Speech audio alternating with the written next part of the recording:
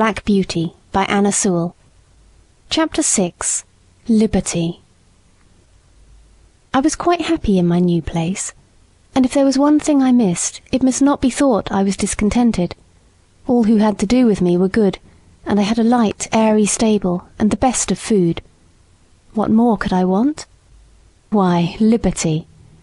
For 3 years and a half of my life, I had had all the liberty I could wish for, but now, week after week, month after month, and no doubt year after year, I must stand up in a stable night and day, except when I am wanted, and then I must be just as steady and quiet as any old horse who has worked 20 years.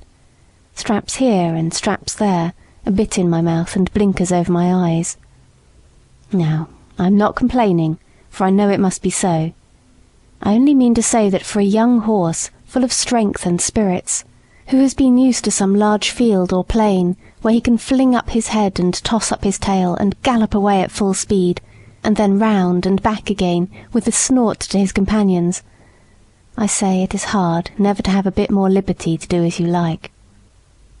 Sometimes, when I have had less exercise than usual, I have felt so full of life and spring that when John has taken me out to exercise, I really could not keep quiet.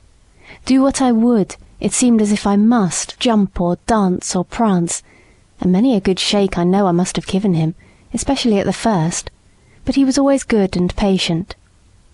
"Steady, steady, my boy," he would say. "Wait a bit, and we will have a good swing and soon get the tickle out of your feet." Then, as soon as we were out of the village, he would give me a few miles at a spanking trot, and then bring me back as fresh as before, only clear of the fidgets, as he called them. Spirited horses, when not enough exercised, are often called skittish, when it is only play, and some grooms will punish them, but our John did not. He knew it was only high spirits. Still, he had his own ways of making me understand by the tone of his voice or the touch of the rein. If he was very serious and quite determined, I always knew it by his voice, and that had more power with me than anything else, for I was very fond of him. I ought to say that sometimes we had our liberty for a few hours. This used to be on fine Sundays in the summer-time.